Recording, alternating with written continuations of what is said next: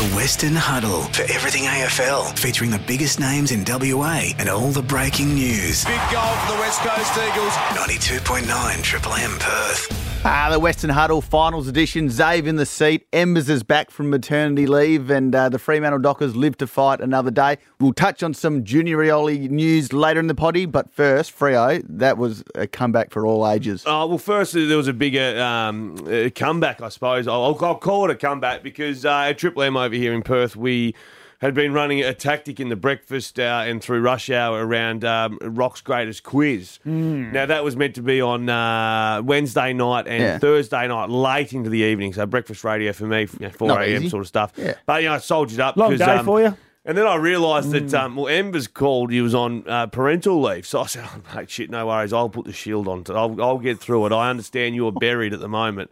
Very difficult. When the invoice is available for the footy on Saturday night, Embers was there 4 hours early, going through the teams and the games, and shit, you're in Treloar's going to start here. Oh, mate, this is Dunkley's last game. Gee, what do you think Rory Lobb's going to do? Jesus I had Christ. a busy week. Oh, mate, he researched the life out of it. Hey, but I could turn up to that one. No, I spoke to you and I said, listen, I'm not sure if I'm going to be able to get there Saturday night. He said, Embers, we need you. We need you, Embers.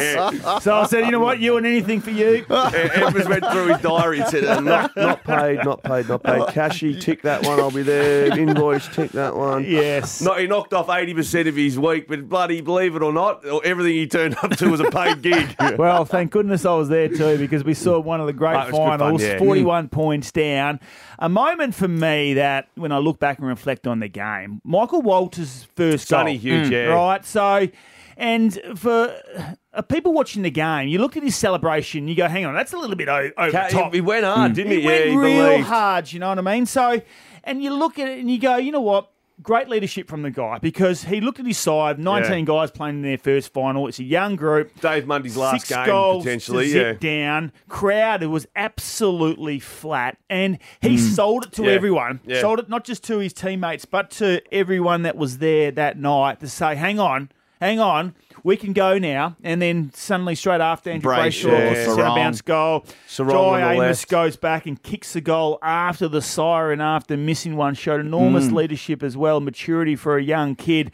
And what about, he's already got the full-page poster in the paper yesterday. Didn't he? Oh, good on him. Yeah, game 2, got the poster. Well done. He's so universally loved by the Fremantle fans. I think they can sniff a real good forward here, just the way he presents up. He's going to be a star. And we know that the connection piece between mids and forwards, and that player to stand up inside forward 50, really, if you have a look at, since Matthew Pavlich retired, they haven't really had one. And even around Pav, it was really a standalone Pav, wasn't it? It's always been the Pav. And I think that's the missing piece now. And if Jai Amos can stand up, and speaking to a lot of people within the 4 walls of the football club, they reckon this guy could be absolutely anything. So, and I still reckon there's another bloke in the waffle who could be anything, Josh Tracy. Yeah, he was very big at the weekend, wasn't he? Oh, yeah, I've seen him dominate the waffle way more than he's only 20 as well. He's tough, he's hard. He'll end up getting 6 weeks at some stage for decking some bloke into marking. He'll kill someone. Yeah, we like him when we sing, because he's like a cyclone, isn't he? But it makes you wonder where Sam Sturt is on Fremantle's list. He's fairly behind the pecking order. 44 on the list, I think. 44, you reckon? Yeah, he'll be gone. He's got Pav's number. Yeah, he'll be gone at the end of the year. Really? Yeah. I remember that game a couple of years ago. Kicked 4 in the first half on the weekend, but, 40, you could have kicked 4. They won by 100. That game a few years ago against Essendon, I thought he showed a bit. Do you remember the one? Round 1? So I thought, if you go through Sam Sturt, now this might be a random name for, look at this song that's on, it's a ripper. There's a good gag. Anyway, hey, so Sam Sturt, when he came in, he kicks goals, and you can only have 7 or 8 touches and kick 3. And it's like, well, he's kicked 12 goals in 4 games. He has to be up. And then Longy said, JL said this year that, no, it's not about goals. Much greater effort needed. Yep. I went down and coincidentally had 2 Peel Thunder games back-to-back. And if he's not kicking goals, he's just walking, It was his resilience, wasn't it? Yeah, that they wanted to see? It wasn't. Compare it to Frederick, Sonny even got a bit of electricity. Schultze, Colonel, he got all that sort of stuff. He just does it. He lacks what they want. Well, that's clearly the reason why he's not in the side then. Finals nerves, it appeared to strike Fremantle pretty strong. How real is it? As both former premiership players, does it exist? Well, they'll know about it this weekend when they run out in front of 85,000 Collingwood supporters. Oh, I think it's a wonderful opportunity for them. They Who would win have a thought game. Collingwood Fremantle and Sydney. One of those three teams are going to be in the grand final. And you look at those three teams, you reckon that they'll be fighting for flags over the next 5 or 6 years. Young, absolutely. Fresh. I think this is going to be an absolute cracker. Great chance for Fremantle to go over on the back of what happened. And they got to believe. And I'm telling you, Fremantle's best will really take it up to Collingwood this week. Well, Collingwood have been outstanding all year. But they've won however many games by. If they lose 2 or 3 of those, then they're not top 4. If they go 50-50 in those close games, which a lot of the teams we saw Richmond's highlights last night, they went 0-5 in close games that they lost. Yep. You flip the coin, and Collingwood aren't even fighting to make the 8. So they're gettable.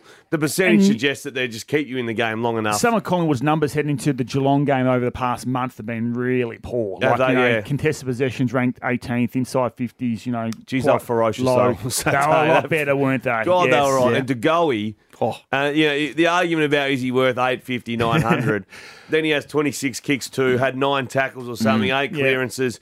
That was go time. Well, it's come out today that the contract that they had for De Goey Collingwood at the start of the season, that got taken away. Oh, they put it back. It's back on now. There are a few clauses in there, but the contract is back there. Turned around on the filing cabinet, just lifted it, shake the dust off and slide it down there. Then move Brodie Grundys, we'll get that away. No, it's going to be huge. I think that the bit part players at Fremantle, when the whips were cracking on the weekend, the ball that Clark used to call it post plays. I don't know why, but the post plays were 50, 60, 70 metres down the line. The bigs, it usually turns into a contest. You've got to get your numbers there, win those contests in finals, you win the game. So win the post plays.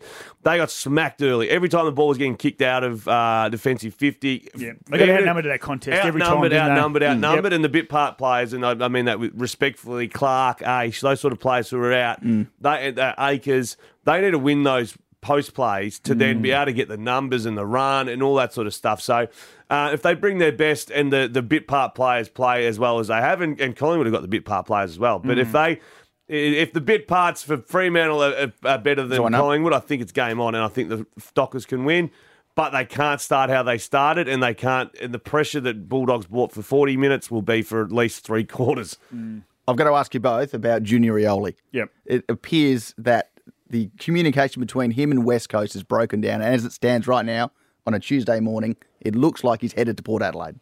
Well, it sounds like that. I don't think West Coast had any idea that he was in Adelaide about to catch up with Peter Burgoyne for a coffee and then go and do Sean Burgoyne and then go and do a medical at Port Adelaide. So obviously disappointing for West Coast because they have obviously supported Junior more than any other player in, I reckon, the last 20 years. Huge. They've the welfare for him. They've supported him through a really, really challenging period. Through his own cock up. They've backed him in, and so they'd be really disappointed with how things have potentially unfolded. And from what we're reading at the moment, it sounds like that he will be on the move. So he's I guess from Willie's perspective, though, 28 years of age, and he probably knows that, for what he's delivered over the last 3 or 4 years, he's been well paid. How many wins has he played in the last 3 years? 3. 2. There you go. But at the same time, if a club is prepared to pay him well and truly overs, like I'm talking... I think the finances are the same or similar. I think the years are double. Right. So 2 years to 4 years is Port Adelaide. But the actual finances for West Coast, it's not a little pool of money. It's a reasonable sum too. So it's more of the years that the Willie and Port Adelaide. Well, if that's the case, then Junior, West Coast, I think West Coast can easily throw him another year if they really want him. But I think it might be a nice way to part ways and go. They need draft picks. Might be a reasonable time to say, hey, if we're in a window, I think it's a shit act that you've taken. If we're in the we're not in the window, we're not happy. And we're going to make it really hard for you to get to Port Adelaide. But, Junior, if you want to go, you can go. But we're going to get draft picks for it. Yeah. I just think 2 years he was suspended and paid. Yep. The QC fees were covered. I mean, have you ever used a lawyer before, Embers? Multiple mistakes as well. Cheap. No, not cheap. The club didn't pay for mine. Not cheap. Had a little hiccup. Going through an airport. Yep. I just think he's been afforded that many opportunities and massaged by the footy club that... at a bare minimum, just a respectful call to say, hey, I'm out. I don't know. So why does Port Adelaide want him? Why is he so wanted this trade period? What does he offer? Well, he's a good player. Maybe they're looking for a replacement for Robbie Gray. Yeah, they need a small forward apparently. And we saw the only thing is that the interview yesterday with with Junior, sorry, I've said it twice, didn't reflect someone who is very confident in the media. He was asked at Adelaide and he goes, hopefully I'll get traded, and then got on a plane for 2 hours and landed in WA. Had a different story. And had a completely different story. Yeah. So you'd hope to think that, obviously, if West Coast aren't talking to him, then his manager's at least saying, mate, if someone comes and throws a microphone in your face, just say no comment. Yeah. Put the mask on and then spoke. Did he have a bottle of red wine in his hand as well? I think he did too. He'd been to the Barossa for the day report. I'll ask you definitively, is he staying or is he going? I think he's going, and I reckon they'll get around pick 27 for him, and I reckon that's as good as you'll get. And after playing 2 victories in 3 years, it might just be...